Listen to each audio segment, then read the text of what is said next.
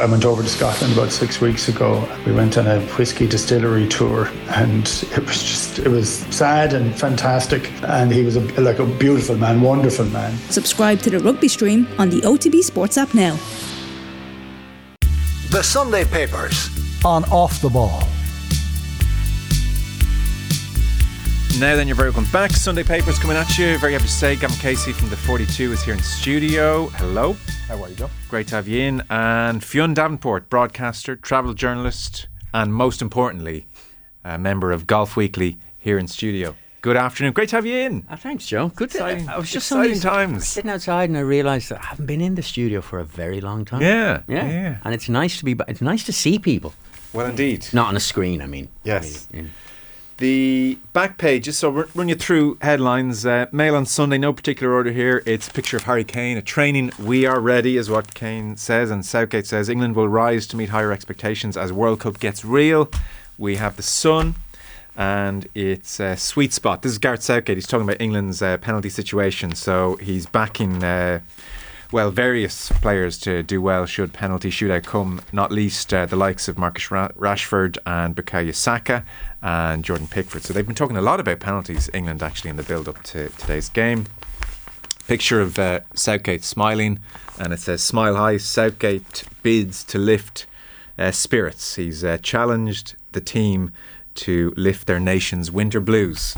We have Messi adorning a couple of front pages, as you might expect, given events last night. Messi's touch of magic is the Sunday Independent. Australia go down fighting in thrilling battle. And beneath that, the story is England moving into their bonus territory. Not sure how much a story this is, really. England players will land bonuses of around £400,000 each if they win the World Cup, aka a week's wages for a lot of them. And then Sunday Times, we have Messi still got it. 2-1 win. Messi scores again to set up Argentina against Holland in quarterfinals. And beneath that, Southgate backs Saka and Rashford for penalty shootouts. So World Cup dominating back pages, as you might expect. We might start Rory McIlroy, if that is okay, and then we'll get into World Cup business. We've been talking World Cup with Brian Kerr, so we'll give people a mini break. This is part 2. Rory McIlroy sitting down with Paul Kimmage, pages 2 through to 7 of the Sunday Independent. Part 1 was last week, part 2 is this week. Again, covers a lot of territory to give you a general sense of things. He talked about his play through a lot of this year, because the last couple of years were covered in part 1. So for instance, you might remember, if you're a big golf fan, in January in Abu Dhabi he had a great chance to win, and he put his fairway wood into the water on 18. He had a long time to think about it. So to give you a sense of how he reacted to that, this is relatively early in the piece, they pick up at this point. He says, "I was properly pissed off afterwards. I walked into the locker room with my phone in my hand and I effed it against the locker. There was a bit of chat going on. People were packing up, getting ready to leave. It was like a gunshot. The place went completely silent. The phone had a cover, but it smashed everywhere anyway. I kept it for a while to remind myself of how SH1T I felt for not winning that day." On they go. Sergio Garcia comes up, and so the point is made that Tiger Woods doesn't like Sergio either, and there's talk of the falling out between those two over Live Golf. How did you realise he was going to Live? And this doesn't reflect brilliantly on Sergio. He came up to McIlroy on the range and he said he'd gotten a new plane, and if I wanted to ride with him to that first Live event in London, I was welcome. And when did your relationship sour, is the question. On the Friday of the US Open, I woke up to a text that was sent at 5:30 that morning. Sergio had an early tea time. I didn't. I woke up to this text basically telling me to shut up about Live, blah, blah, blah. I was pretty offended. I sent him back a couple of daggers. That was it.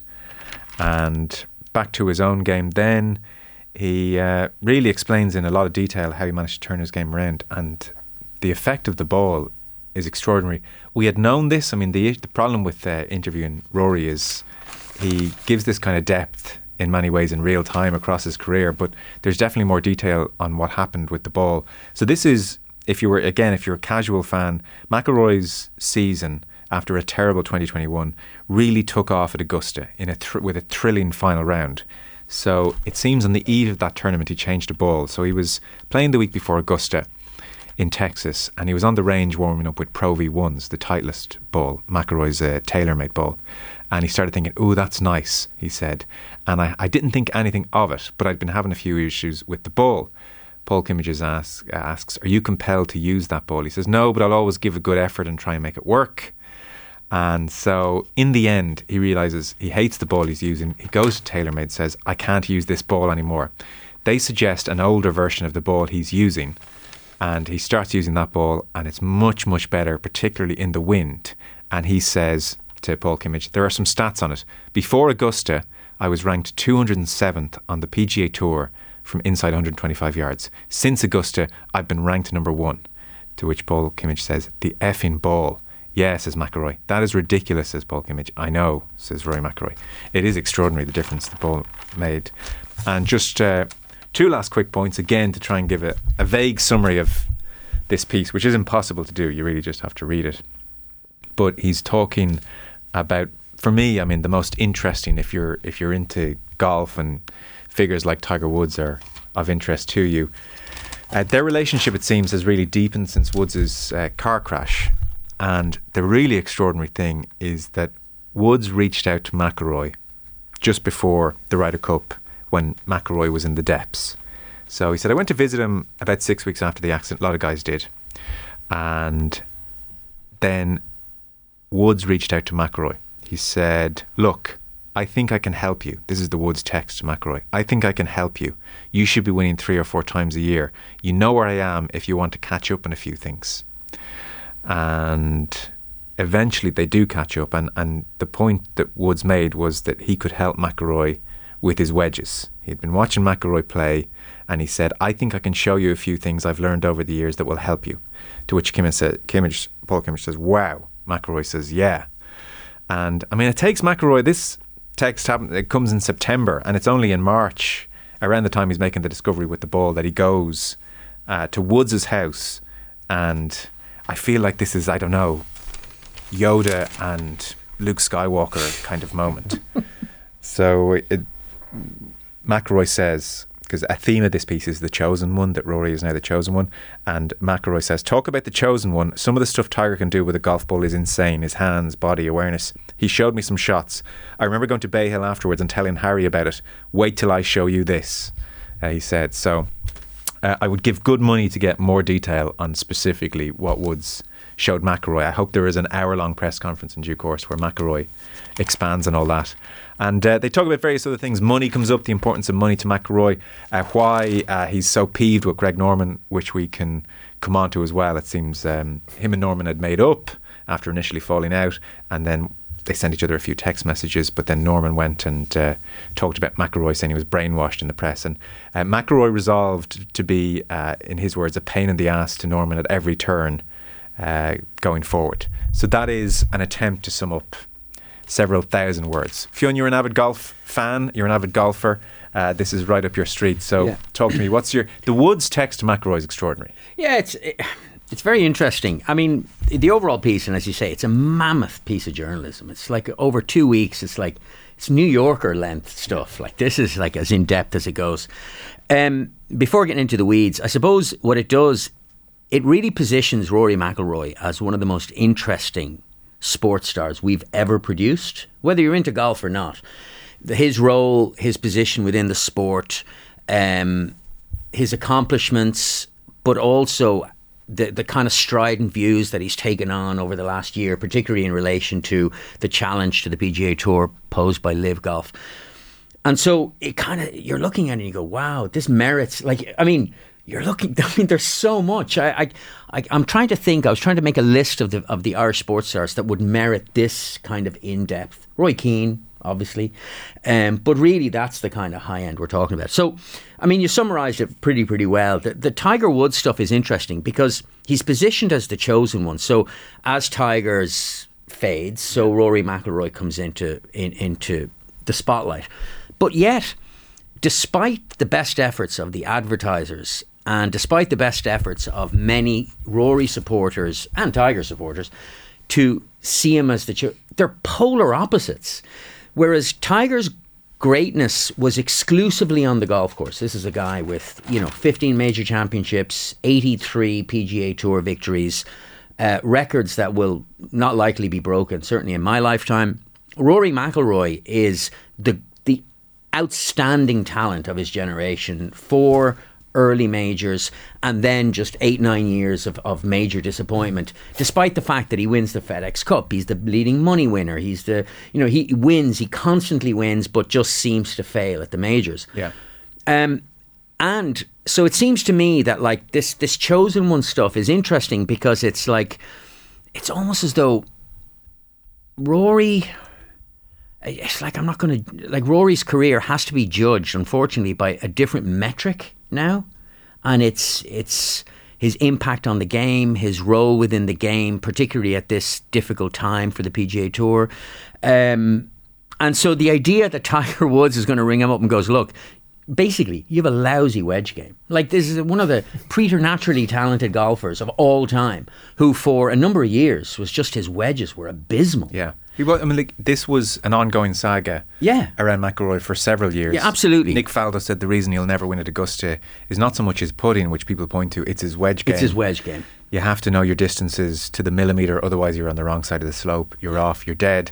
And so September 2nd, 2021, for Woods to text him, I'd love to sit down in the range and run something by you that will make controlling your wedges easier after the Ryder Cup. Notice he said after the Ryder Cup. I'm not going to help you. I'm not going to help you for the Ryder Cup. But I mean, what it is that it helped him with his wedges, I can't wait to, maybe it'll be the Golf Channel who will sit down and do 1,000 words just on that. Because for McIlroy, this was becoming beyond frustrating. He snapped a club mid-tournament after another wedge from 130 yards that had missed the green.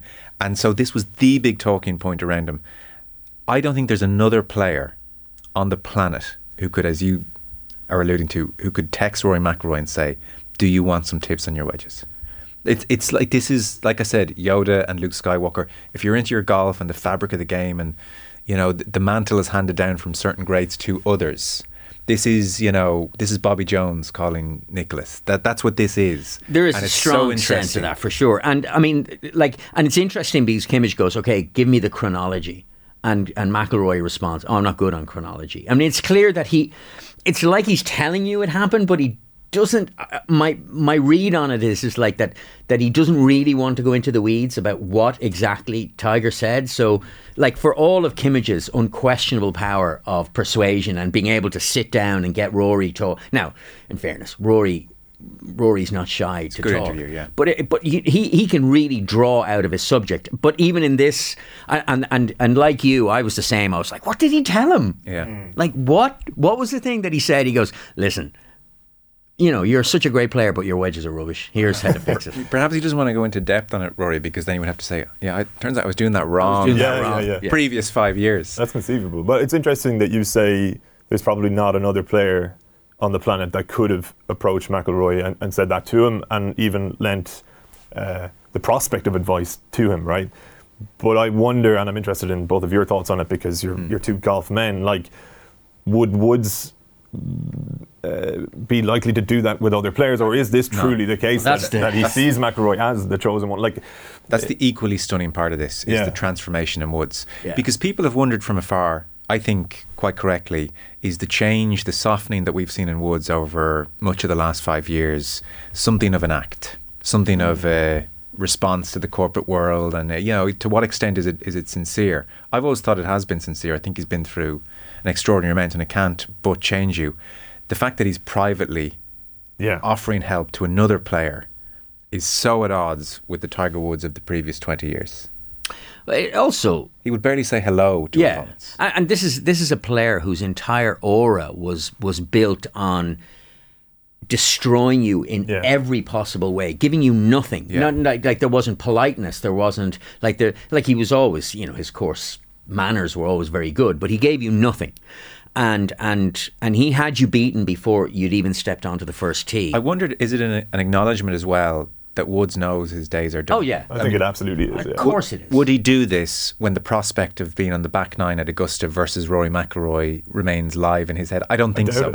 I don't think so. I really doubt it. It's the closest thing I've ever seen to Wood saying I've retired is helping someone absolutely. like that. It's interesting that way, isn't it? And like, even at the very start of the piece, like, as somebody who would, I'm almost like a glory hunting golf fan in that I'll follow the majors and the Ryder Cup even vaguely over the weekend, and like I'll be glued to it on a Sunday, right? Yeah. And I do read about it, but like very early in the piece, McIlroy tells Kimmage that during the Tour Championship, when he overturned the 6-shot deficit on Scotty Scheffler, when he was applying the pressure on Scheffler, he says, "It's probably one of the first times I felt my presence made a difference. I'd never really felt like that before."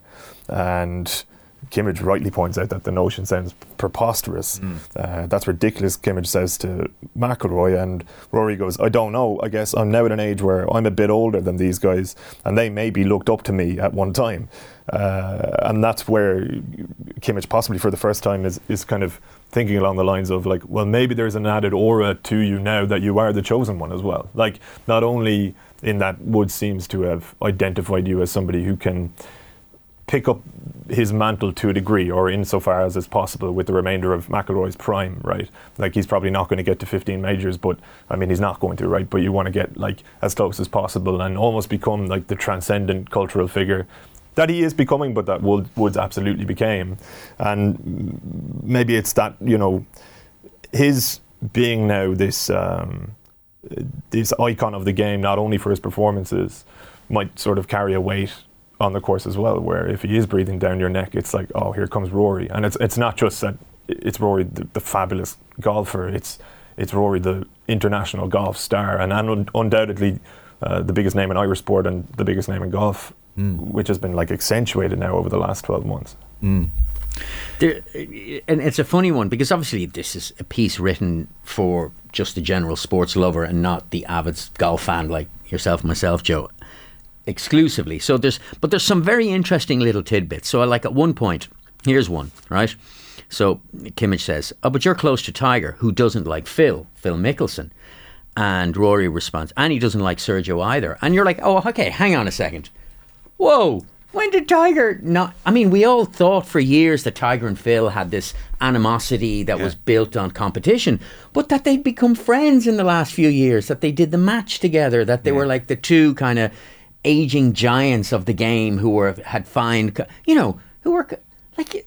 I find that kind of interesting. It's like, oh, so we're going official on the Tiger Sergio. Yeah, so the Tiger and also the Tiger Sergio one is perhaps less surprising, but given Sergio's comments a number of years ago, exactly. But the borderline Tiger at Phil best. one, I thought that, because particularly, like, Tiger was incredible when Phil's wife was sick a number of years ago. Tiger reached out and they had a rapprochement of some kind. So I thought it was interesting that, like, Rory doesn't blink and he goes, yeah, and he doesn't like Sergio either. Unless maybe historically, they're talking historically, but I know Perhaps. yeah. And you talked the stuff about the golf ball, which I find bizarre, that like a player of Rory's genius and caliber within the game would struggle with a golf ball that didn't suit him for as long as he did. But he's had a whole career of questionable equipment choices. The Nike driver they didn't like for however long. Yeah. So are his wedges sorted out because of the ball or because of Woods? The cynic in me wants to say that there is an interesting narrative as a result of all of this.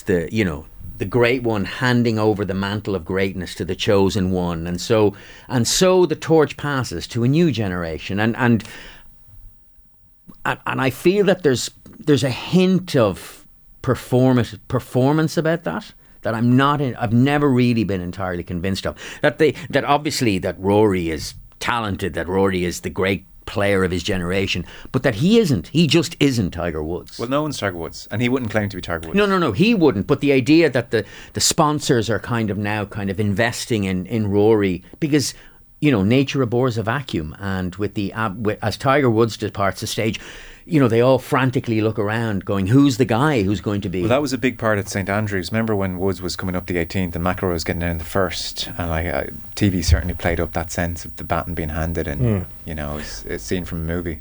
But it always strikes me as it's not the baton of competitive greatness that's being handed, it's the baton of being the name. Yes. Any name on the likes of my lips as a casual observer of golf. And it's funny. Look, I grew up in a generation where you would have been playing, well, as you probably did as well, playing like EA Sports, Tiger Woods on PlayStation way back when. And do you remember the mantle was handed over by EA Sports to McIlroy for maybe a year or two, where it was Rory McIlroy PGA Tour at a time when Tiger had faded through injury and through off the course dramas and so on. And it sort of almost didn't feel right at that time. If EA Sports were still making a game, which they're not, a golf game that is, it would feel now right to me, like for the younger generation who would be playing a golf game, that it would be Rory McIlroy PGA Tour. He feels like that sort of figure now more so than anybody else in the game of golf. We've got to take a short break. We will continue this in just one moment. Fionn Davenport, Gav Casey, staying with us. The Sunday Papers on Off the Ball.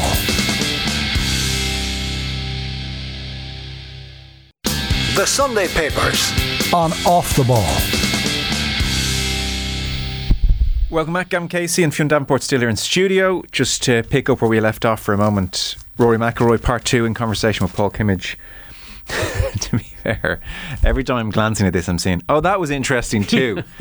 So for instance, before we touch on Norman, McIlroy talking about money was just incredibly striking and intimate, and it's an aspect which makes these pieces so enjoyable. So they're talking money, and I guess the reason money comes up is that a big part of the reason players have gone to LIV has been the money. So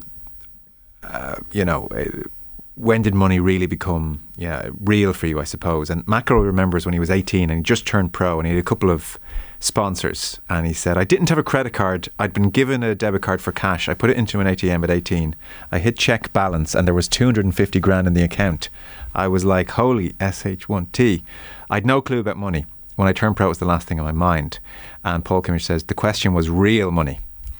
To which Rory says, I'd say the first time I felt I'd made real money was after the US Open in 2011. That put me in a different stratosphere. We're talking £10 million or whatever it was. To which Paul Kimmage says, 10 million? Rory, yeah, I paid over 5 million in tax to the HMRC that year, and that's why I moved offshore. Paul, to Monaco, yeah. When was the Nike deal? Rory, that conversation with them started around August 2012. Paul says, terms of the deal reported to be 200 to 250 million over 10 years. Rory says, the first deal was 5 years, half that number. Paul Kimmage, so we're talking 100 to 150 million. Rory, over a 5-year period, that was 5 years into my career. So, I mean, his extraordinary. He talks about how he set financial goals as a 22-year-old. Where do you want to be when you're 25? Where do you want to be when you're 30, etc.? And he kept hitting the goals early. As in, his aim for when he was 30, he hit when he was 25. They had to reassess things, come up with new numbers. So he's making a lot of money.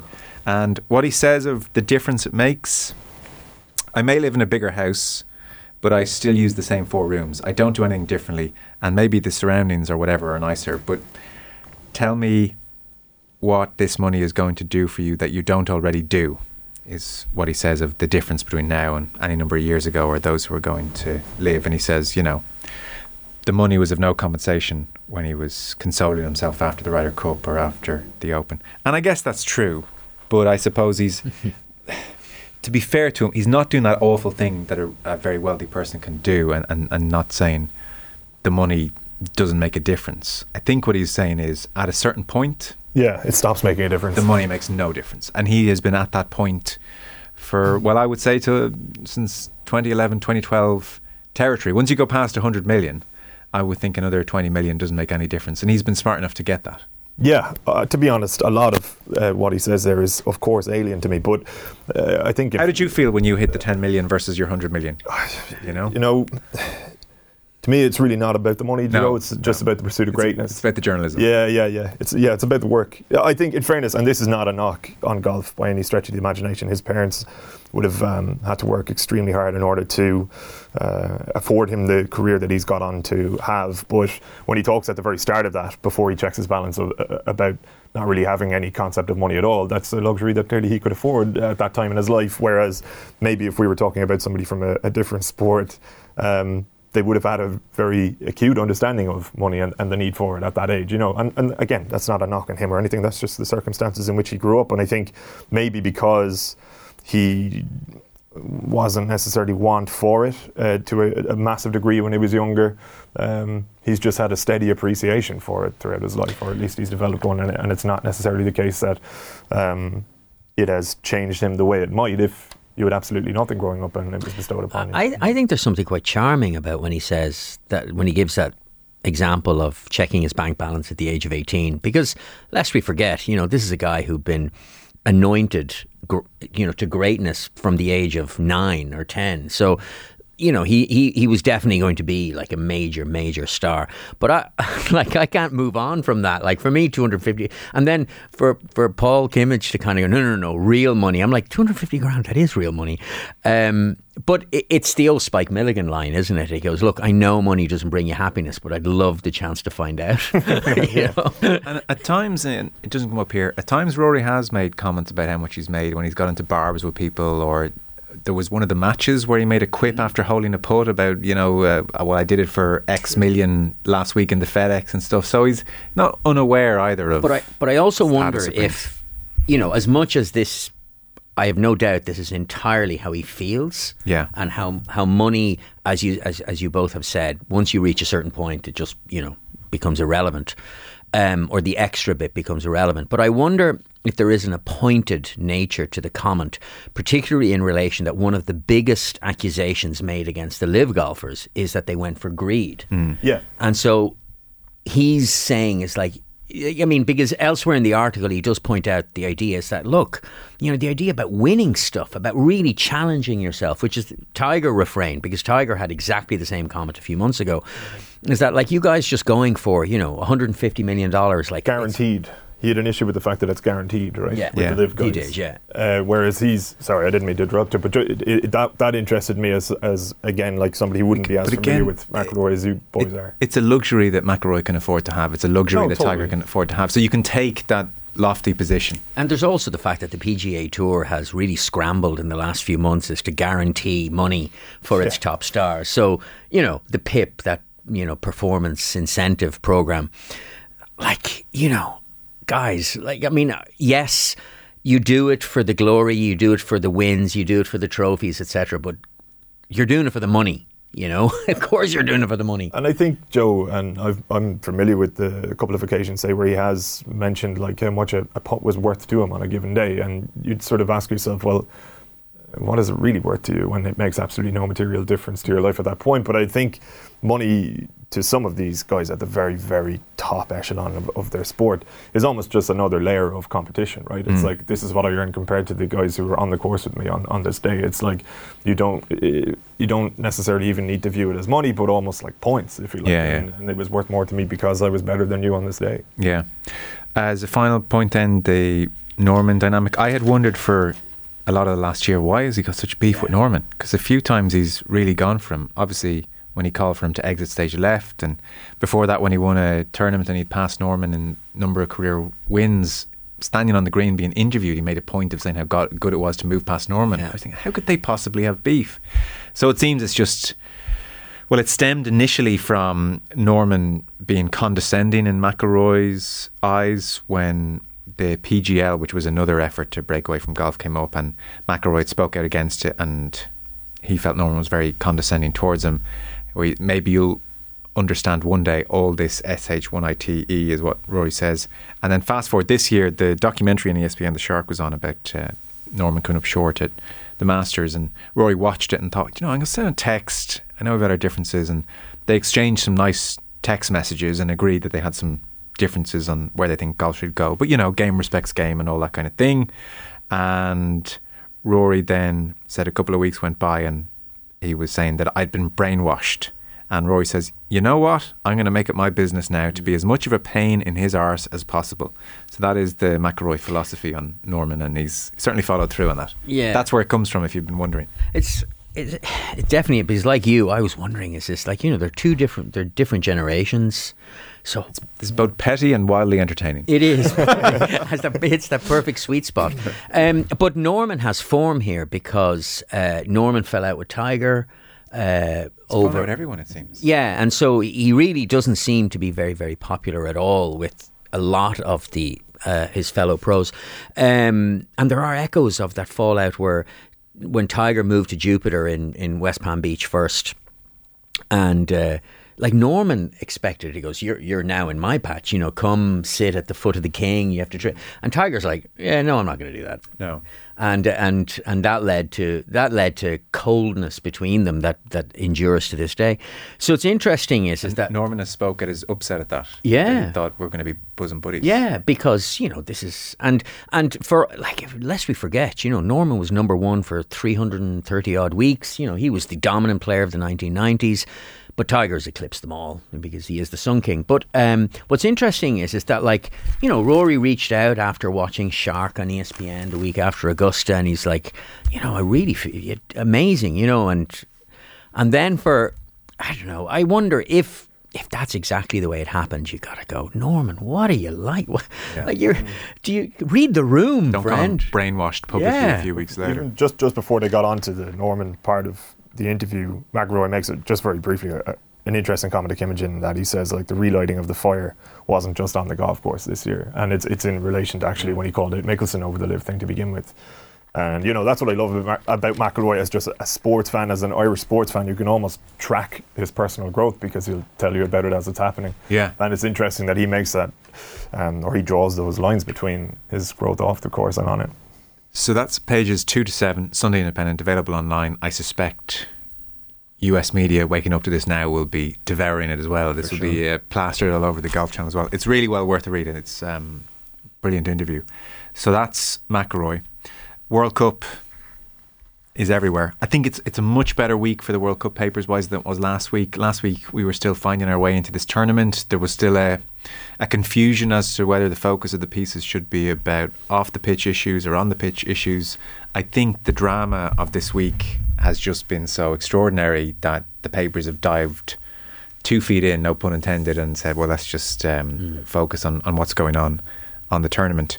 So match reports aplenty on last night's games, for instance. Lots of good stuff. So like on the Argentina-Australian game, Jonathan Liu has a great line where he talks about Argentina's press. He says, their press was surprisingly light. Not so much a press, indeed a series of polite inquiries, which is a great line. And Dan McDonnell was at Netherlands USA, and he was talking about Dutch TV half-time. Netherlands are 2-0 up, and Marco van Basten is in studio saying, as a football lover, I asked myself, what am I looking at? Zero initiative. So the Dutch hate what Van Gaal is doing, but it's working thus far. So the match reports are plenty for starters. Messi on all the front pages. The Dutch criticism makes me laugh. It reminds me of there's that French maxim of like, yes, I realise it works in practice, but does it work in theory? It's which is very good. Yeah, it's the old French obsession with existentialism and philosophy. The Messi stuff is very interesting because it's as much about the romance that Messi has to offer. Here he is. The first half in the match, he walked. He did very, very little until the Australian defender decided to have a go at him on the sideline. But he reminds me a lot of, I don't know if you guys have seen Succession. The last series of Succession, where you have Brian Cox, who does very, very little. But everything orbits around him, so everybody's acting around him, and then every so often Brian Cox delivers one of those killer lines that just you cannot draw your attention from him. And so Messi, I see Messi like that. I mean, the second half, some of the runs, the little mazy runs, those balls he laid on for Lautaro Martinez and the goal, of course. But because everybody who is there and isn't supporting their own nation still left wants Argentina to win. Yeah, including myself. Including me as well. And it's because he represents the best version of football. It's that kind of mind-numbing genius, but always in service of the team. And there's something romantic about it all and wonderful. And I think that's reflected in all the coverage, in all of the match reports. There's just Messi, the genius, even though he's 35, and I don't know if you noticed, but there was a couple of occasions in the second half where long balls were put over the top and there was like a one-on-one between Messi and the defender, and there was never, ever was Messi going to win that race. Yeah. Just when I thought I was, I couldn't take another Succession analogy in my life, you may have come up with the best one ever heard. Well, I love about that as well is that at a certain point, his character, they all presume him to be senile and pretty much finished. And then he comes roaring back and it turns out like he's still running the show. And I think that exactly as you say, Fionn, like the romance around Messi drives me to support him at this World Cup, but also the disrespect with which he's been discussed within the context of World Cups bothers me. Like, if you go back to 2014, as far as I remember it, and he might have won Player of the Tournament maybe a little bit unjustifiably that time, but like he dragged Argentina to that final. There were a couple of Gonzalo Higuain chances away from winning it, and we'd be having such a different conversation about him now. He already would have emulated Diego Maradona. Maybe he'd be going for a second. Maybe he wouldn't be playing at all, right? But I think there is a degree to which it follows him that he hasn't necessarily delivered at World Cups, when in actual fact, to my mind, he already has. At several key junctures in 2 or 3 poor enough Argentina teams. And this is now the final furlong, and he'll have to keep doing it based on what we've seen of them so far. They're very unconvincing, Argentina. I even hesitate to say it, I'm in a po-faced minority of one, I would say, in that I watch Messi at the moment, and all I can think of is this year's decision to take all that Saudi money and to plaster holiday in Saudi all over his Instagram. When, I'm a realist. I think if you need to put food on your family's table, or you need the money in a sincere way, then I understand that is a much greyer area. He was in the blackest of black and the whitest of white of areas. He did not need to take any of this money. And yet he paraded himself and his social media all over Instagram to take the 100 whatever million it was from Saudi Arabia this year, and he's going to do it for the next 6-7 years. This is a regime where even just during this World Cup, 12 men were executed by sword for non-violent drug offences, and that's not to speak of the embedded horrors of the regime. And I look at him now, and I know you got to separate art and artist at times, and there are moments where he does something, and because I've loved Messi my whole football watching life, that you kind of come alive and you go on. But he's leaving me cold, and I don't want him to win the World Cup, and I don't want Argentina to the World Cup. I want it to blow up in his face because of this. I think it's abhorrent what he's done. I really do. I can't believe he's done it. And I'm in a minority, and it's very po-faced, I know. But I don't disagree with you. I think everything you said is absolutely true. He didn't need to. There's something incredibly myopic and very disappointing. I mean, profoundly disappointing that someone, a hero to millions and millions, would, who's wealthier than most of us could ever dream of being, that he's going to take this money. And interestingly enough, maybe it's not the biggest thing, but like when he's going to be leading the Saudi campaign for the 2030 World Cup, where Argentina are also vying to host the World Cup, and I just find, but it is hypocrisy for sure on my part. I suspend that judgment for this, and I saw a stat yesterday, 1,000. So last night he had his 1,000th professional game. 789 goals, 348 assists, which is the most recorded in football history.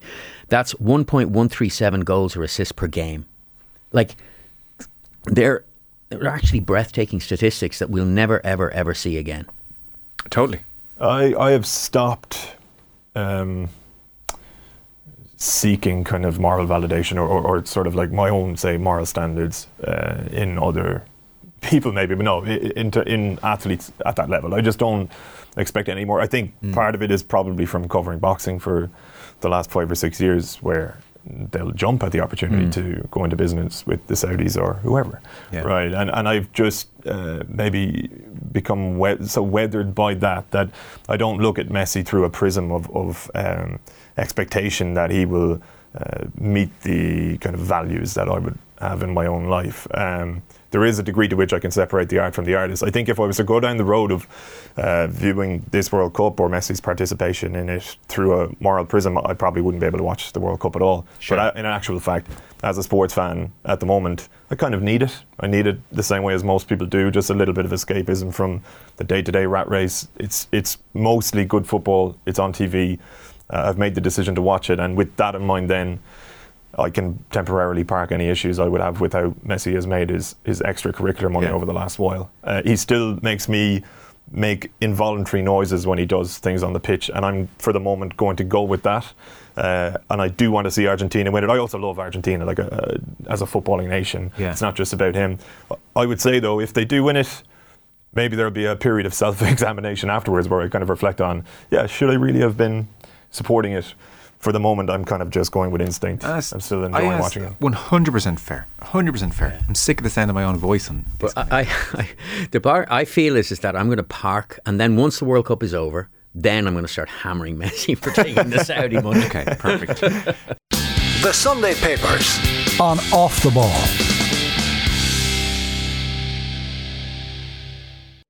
The Sunday Papers on Off the Ball. There's a very interesting piece, page 9 of the Sunday Independent. It's also in The Observer, just worth a mention. Diverse mix is music to Qatar's ears is the headline. This is about the fact that as the last 16 stands, it has been it's the most diverse last 16 we've ever had in World Cup history. So the African nations, they've matched their best performance in qualifying. So 2 of the 5 entrants, Morocco and Senegal, are through to the knockout stages. African teams have won a record 7 matches in Qatar, and then on the Asian front they've equalled the 2002 high water mark once you include Australia, and they've fallen under the Asian banner since 2006. And Nick Ames, and it's just a very good informative piece, is trying to figure out what conclusions we can draw from this, and there's obviously a hesitancy to rush to anything too concrete given it's just one World Cup. So he notes, for instance, it was very striking to hear the Moroccan coach after a draw with Croatia came out and said, "We played like a European team. That's why I'm so happy. If we played brilliantly and lost, everyone would be very upset, but we played in a very solid way, like a European team, and it made it difficult for Croatia to play against us." And Nick Ames writes, "It suggests that in football, there are a few secrets. The intensely drilled methods honed in the Premier League, Bundesliga, La Liga, Serie A may finally have seeped down into the more chaotic realm of the international game." He does say, on one level, such assessments breed discomfort. The instinctive thought is that Asian and African sides should not feel compelled to eschew their own styles in deference to theories honed in Manchester, Munich and Madrid. Homogenisation should not be the only way, and he makes the point South American teams have often trodden their own path. But that European benchmark maybe has spread a little bit more throughout the world, and there are fewer and fewer secrets, fewer and fewer differences in lots of teams as well. So the most diverse last 16. I think it's only going to continue to go that way, I would suggest. Yeah, one of the redeeming features of the World Cup, I suppose, has been the fact that particularly the teams from Arabic nations have for the most part been thriving, apart from the host nation obviously, and even just reading about it without being over there, the sense of kinship they have between each other, whereas European countries at this point would be actively rooting against their neighbours in good fun, but due to rivalries, whereas like Tunisia, apparently the fans who remain over there are like fully invested in their neighbours Morocco and their progression. And one of the, I suppose, interesting aspects to this, and actually David Walsh made this point in a separate piece, I'm not even sure if it's in the paper or if it's just online, but is that like it's the first time where a lot of those countries have felt close enough to being on home soil at a World Cup, and where everybody else has felt like extremely foreign, actually.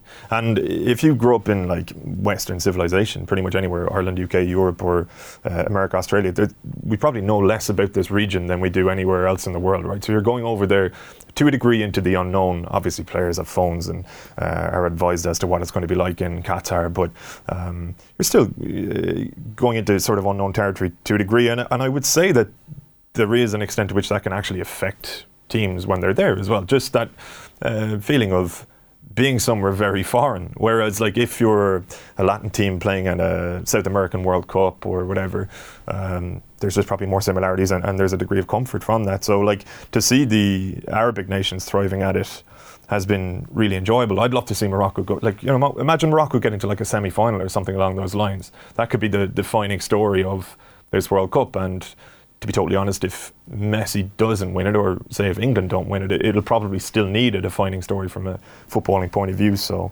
well, thankfully, Gav, England are going to win it. If you read the papers today, fear not.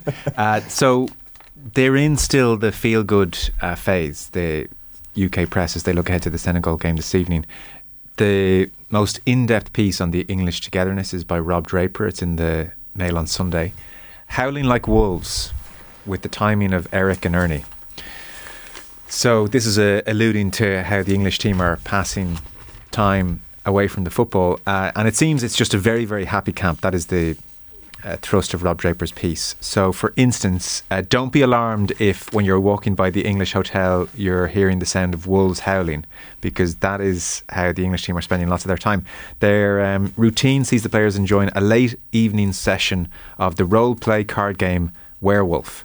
It's like a children's party game. Cards are handed out. Some are given the role of wolves. The majority are villagers. And then through a process of interrogation, the villagers have to seek out the wolves, who will lie and bluff their way through pretending to be villagers. Conor Cody, one of the strongest, most extroverted personalities in the squad, organises the game as moderator. He's in the middle, running it like a TV game show host, said one observer. So it seems often 12 or 15 of the squad sit around playing late into the evening. He says, Rob Draper in the piece, on the simplest level, it's good, wholesome fun. On another, it's a sign of how far England have come. And the same observer makes the point, you never have as much time to be as good tactically as your club. So it is about team spirit as well. And the piece reflects on Capello's 2010 camp in Rustenburg, which was fairly miserable and fairly strict, to the point where tomato ketchup and butter and all that business was very much the focus, not being allowed. Roy Hodgson era, which is not that long ago, apparently the players all disappeared still to be on their PlayStations and away from each other in the room, whereas now this English team are very much together. And then the piece focuses a lot on Gareth Southgate's man management, and for instance he spends a lot of time with the players away from international duty. He travelled to Dortmund last spring to spend time with Jude Bellingham, a teenager navigating being on the brink of superstardom yet also living abroad. Dortmund were said to have been hugely impressed and appreciative. Piece as well. Last summer, despite the fact Marcus Rashford hadn't been in the squad for a year, Southgate took time over the summer to be with him. After all, Rashford was one of the trio players at the centre of the racist backlash for the missed penalties against Italy, and they had a good talk, and Rashford apparently found it all very beneficial. So as things stand, Fionn, England, very, very happy camp, and it's easy to scoff at that, but given the atmosphere in their camp over the previous 20 years, it's not nothing. Like what Southgate has managed to create here is pretty impressive. And you know, and Southgate invariably has to deal with those ongoing accusations that, you know, other than managing England, he has no managerial experience. And lucky manager. And he's lucky. He's the lucky manager who didn't do that well with the under-21s and then got given the big job. But when you look at his record, his record is incredible and compares to all but Alf Ramsey. It's an and what's interesting, in all of his interviews, Southgate has the demeanour of a man downplaying expectations all the time. Yeah, we didn't.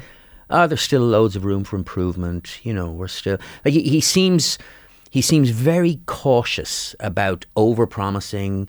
Which to me is a sign of a really smart manager. Also, as well as these players, they have been really kind of primed in the heat of superstardom at their clubs. These are players who all know what being in the spotlight is like. They're all media trained. They all know exactly what's required of them and how to stay out of the spotlight. Yeah. These are no longer the ingenues of once upon a time that show up and, you know, it's not even there's no young Paul Gascoigne. There's no Jack Grealish is as close as it gets, and Jack Grealish comes across as the nicest guy. For all his foibles and his missteps, there's a certain feet on the ground aspect to him. Absolutely, and you know even just that celebration for that boy with cerebral palsy. oh my God, it's the most endearing thing, you know. So all of a sudden you have the whole nation going, and never mind the fact that half the country fancies him anyway because he's a good looking lad.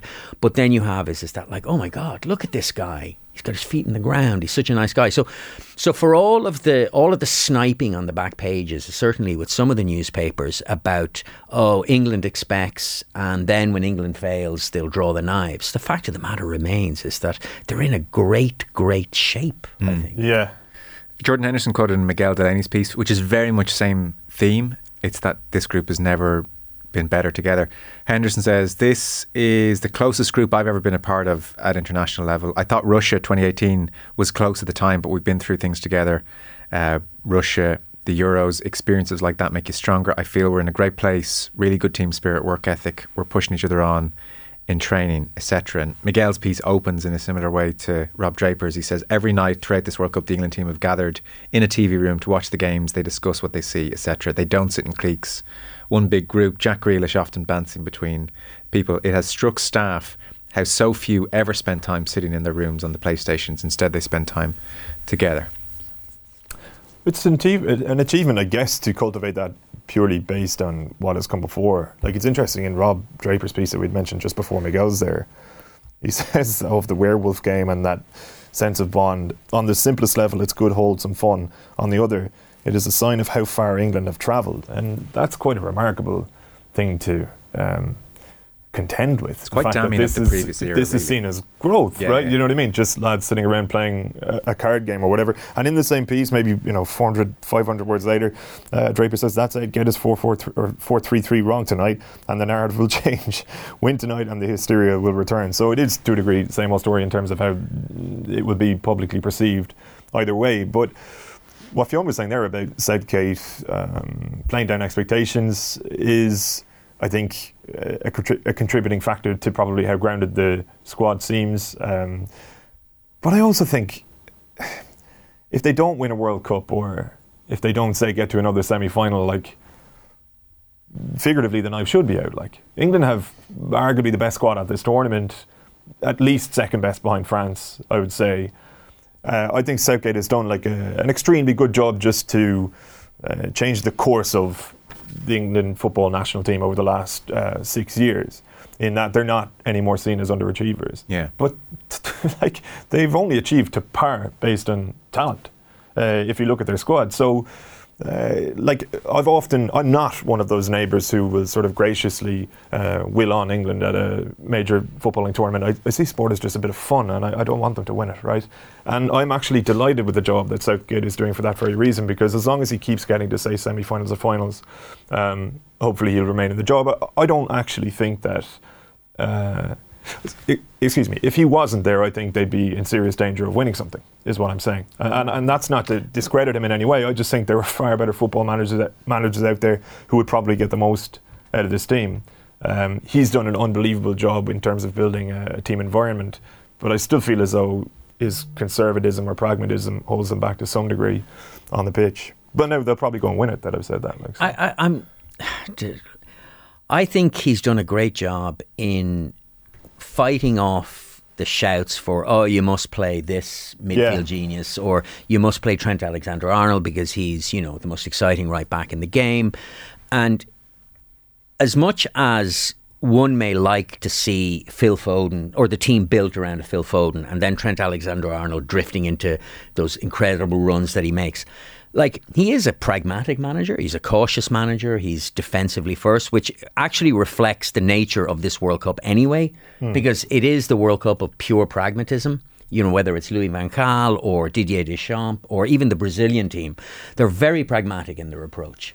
But I'll defend Southgate that it's not in the end, it's a kind of a weirdly frustrating football, because you're looking, as you said, Gav, you look at these players and you go, some of these are so good. And he's holding them back, but yet their performances thus far, I think, have been more than creditable. Like, I think they've been really impressive. I agree. I suppose I go back to the Euros, and they did very well to get to the final. But like, they were in absolute control of that game until they scored, and they did an almost Irish thing of just falling. I don't think it was. Well, I'm trying to think. Was it a conscious or subconscious thing? Maybe both. Where Cheney's changes were exceptional. They were as well. In fairness, but to completely lose impetus of a game that you weren't controlling says something. And like, England should have won that final. Yeah. And even going back to their semi-final with Denmark, a similar thing happened, and like, they have a far better team than Denmark. So I do think there is a higher ceiling or a greater capacity to England than what we've seen so far. And listen, the tournament isn't over yet, so we might see it yet. No, I know lots of people listen to this on a Monday, so presumably if England lose tonight, there'll be headlines like werewolf shame, England players distracted on eve of game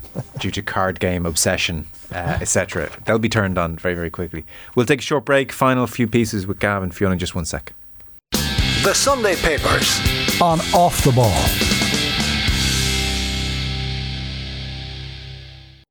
The Sunday Papers on Off the Ball. You're welcome back. Final couple of stories on the paper review. So there are a number of pieces looking ahead to the Champions Cup next week on the rugby front, and there's definitely a sense, Neil Francis in particular, that the competition is not where it used to be. And Brendan Fanning is talking about the influx of the South African sides as we enter year 28, and he's saying it feels like a new era. The other interesting, I suppose, rugby theme is, again, a little bit focused on our friends across the Irish Sea, but Eddie Jones. So Stephen Jones in the Sunday Times says, it's done, it's over, Eddie, you need to go. I thought the most cutting piece, and you picked this out, you both did, was Mike Brown, former England player, in the Mail on Sunday, where effectively, having experienced some of Eddie Jones and having spoken to people currently experiencing Eddie Jones, he paints an atmosphere of, well, it's anti-Gareth Southgate, an atmosphere of fear is what he says. Yeah.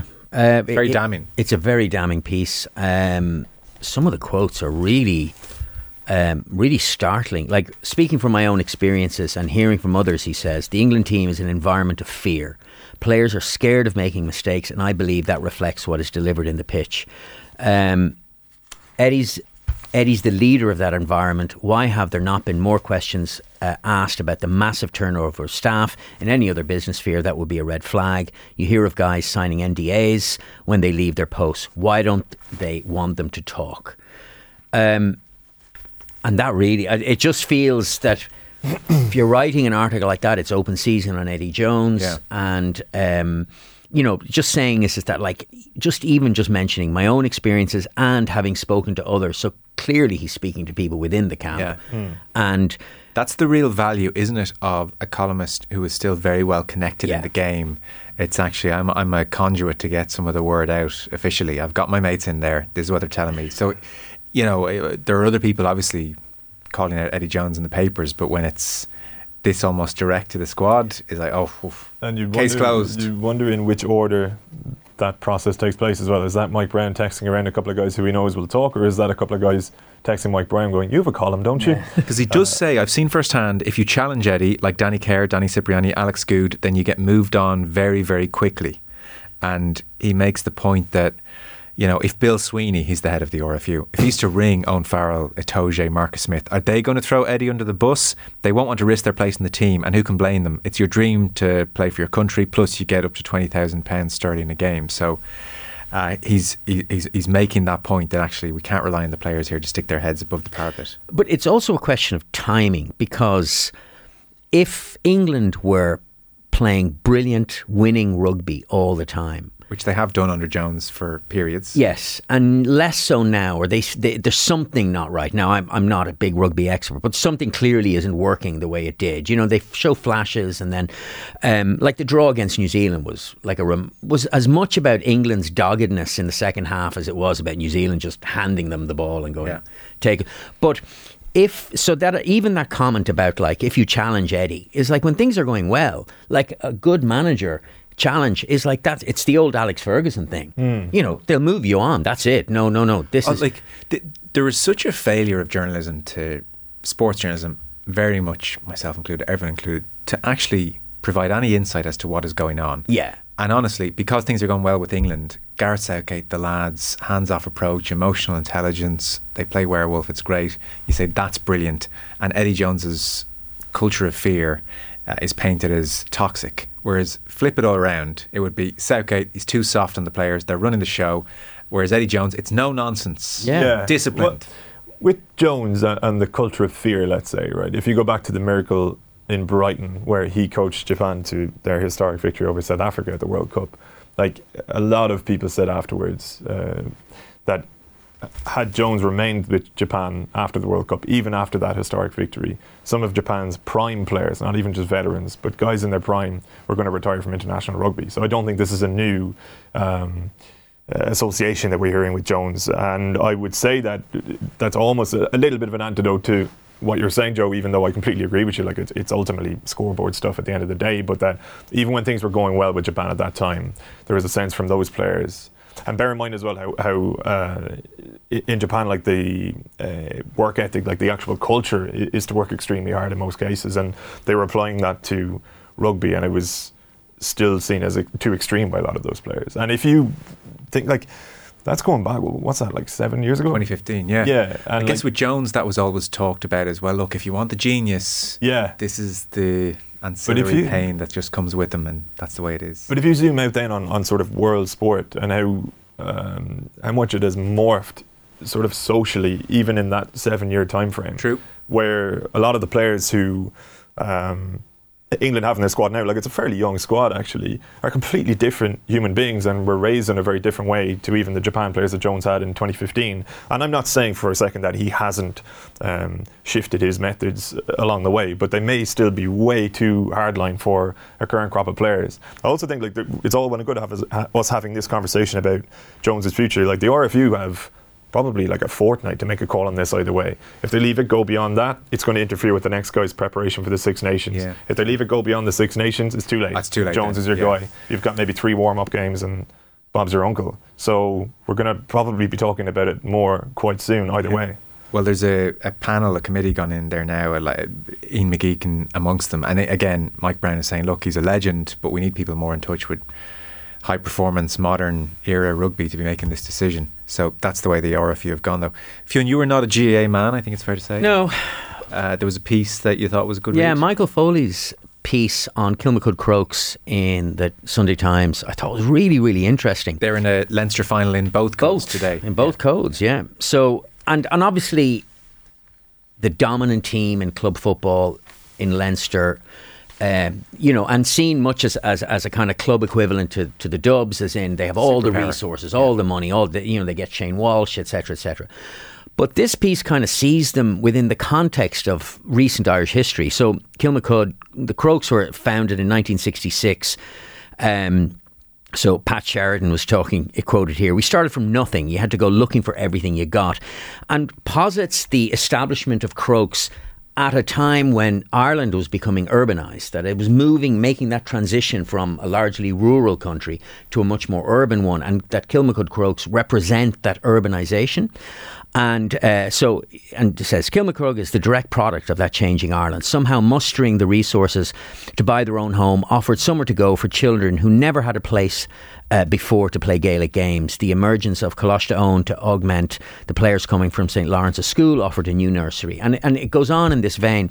I just think it's a very interesting article, it rather than, because as for me, Crokes would be very much kind of a modern team, but to see them as very much an integral part of recent Irish history, I thought was a very good, it's a very reflective piece. That intersection of sport and society is very interesting, especially GAA in Dublin, the way it's transformed over the last 30, 40 years. There isn't, Gav, I was curious to see, would there be, there is not a huge, maybe not at all actually, amount of Tyson Fury's win last night. Oh, I thought he'd get away with it, Joe, to be honest, yeah. So he beat Chisora in knockout? 10th round stoppage. 10th round stoppage. What are we to say about this classic? Little, if possible. Yeah. No, in fairness, look, as soon as this fight was made, it felt disgusting actually, because Chisora has recently been in so many really tough fights. He's 39 years of age. He's lost 4 of his last 5. and he somehow gets a world title challenge against a guy who is unequivocally going to take his head off, figuratively. What was the motivation on Fury's part there? Was it to give Chisora a payday? Was this helping a friend? Or I mean, it it may have been part of it. Like, you and I had a conversation on this show midweek at one point about why Fury and Joshua wasn't going to happen. Yeah. Right? This is maybe 6 weeks ago, 8 weeks ago, something along those lines. And I was saying that I think Fury is proposing a fight with Joshua, which he knows is absolutely not going to happen before the end of the year, so that he can then come out and say, Joshua, you're a coward. I have to fight somebody. I have to keep active. And he's going to take a soft touch, probably get a big payday in front of 60, 80,000 fans. And I think that's exactly how it actually transpired. And the fact that it was against a friend of his was probably like a motivating factor insofar as, you're helping out a buddy who's at the tail end of his career. I actually think watching the fight, Fury held back for a lot of it. I think he probably could have ended it at any point, and that's not to take away from Chisora's like absolute toughness. But it was quite uncomfortable to watch. There's no point. This isn't sort of retrospective opining on something like that I didn't say at the time when it was made, and not just me. This fight was never right for you. It was never right for anybody who follows boxing. Yeah. Everybody saw this coming. Everybody knew which way the result was going to go. I would say at this point, and I would have said it even before this point, before this fight, anybody who invites Derek Chisora back into a ring at that level of boxing probably has no morals, really. Okay. Because that's a man who's taken enough punishment that you should, and knowing what we know about boxing and contact sports generally speaking, if you have any humanity about you, you should not be using him as part of your business pursuits, or at least you should not be putting him in harm's way as part of your business pursuits, because I would say that there is a huge danger, at least, that he'll be feeling the effects of last night and his more recent fights in years to come. Right. And who's going to be responsible for it? Like, who's going to be culpable? Absolutely nobody. The show will go on. And so that's where I'd also have issue with Fury allowing Chisora to take that fight. It's all well and good giving your buddy a payday, and it's all well and good holding back, as I think he did in some of those rounds. There was an extent to which Fury actually looked uncomfortable with it at times last night. And I would have said, like, if you were really to look out for your friend, you should have probably told him or tried to convince him to walk away before it came to this.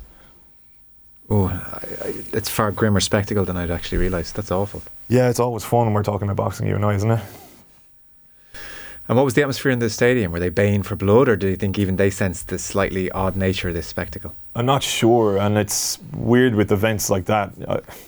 I don't know that there would be 60,000 ardent boxing fans in England, right? Like actual day-to-day boxing fans. Sure. They're more event goers, and I think Fury's an event. Exactly, yeah. and a massive sporting personality there now, and they probably were going to see destruction, right? That's probably your instinct if you're paying to go to a fight and you're not necessarily a massive fan. Yes. And there were certainly boos when the fight was stopped. And to be honest as well, Joe, like, his corner had so many opportunities where they could have and should have intervened. And I know, like, that bond between cornerman, trainer and fighter is an absolutely sacred one. And there's every chance that Derek Chisora, who is a pretty objectively weird guy, by the way, may have a sort of a relationship with the people who work with him where he has said to them, by no means under the sun ever take me out of a fight like that. Allow me to die. Like, he's a weird enough guy where he would probably die in pursuit of what he sees as greatness. And the thing is, like, as a cornerman, you should not obey that. Even if you make the bond with him, like, use common sense when the time comes, and they didn't. And Victor Loughlin, the referee, should have stopped it far earlier. I got the sense that he may have felt there could be a little bit of trouble for me if I stop this too early, because it's such a mismatch from the outset. The paying fans, the people who bought it on box office, will be aggrieved. I might get it in the ear. So many parties involved should have stopped it earlier, but predominantly it comes back to me, or for me it comes back to the fact that it shouldn't have been made in the first place. Okay, well listen, it's important just to say neither those in Chisora's corner nor the referee are here to give their account of last night, and I have no doubt they would argue strongly they were acting with total integrity and viewing the fight as they saw it and using their experience, and saw that Chisora was fit to carry on. But I do take it that's your personal sense of last night, and that's just worth to reiterate. Yeah, for sure. I think they would argue as much, and it literally is just my opinion based on what I saw.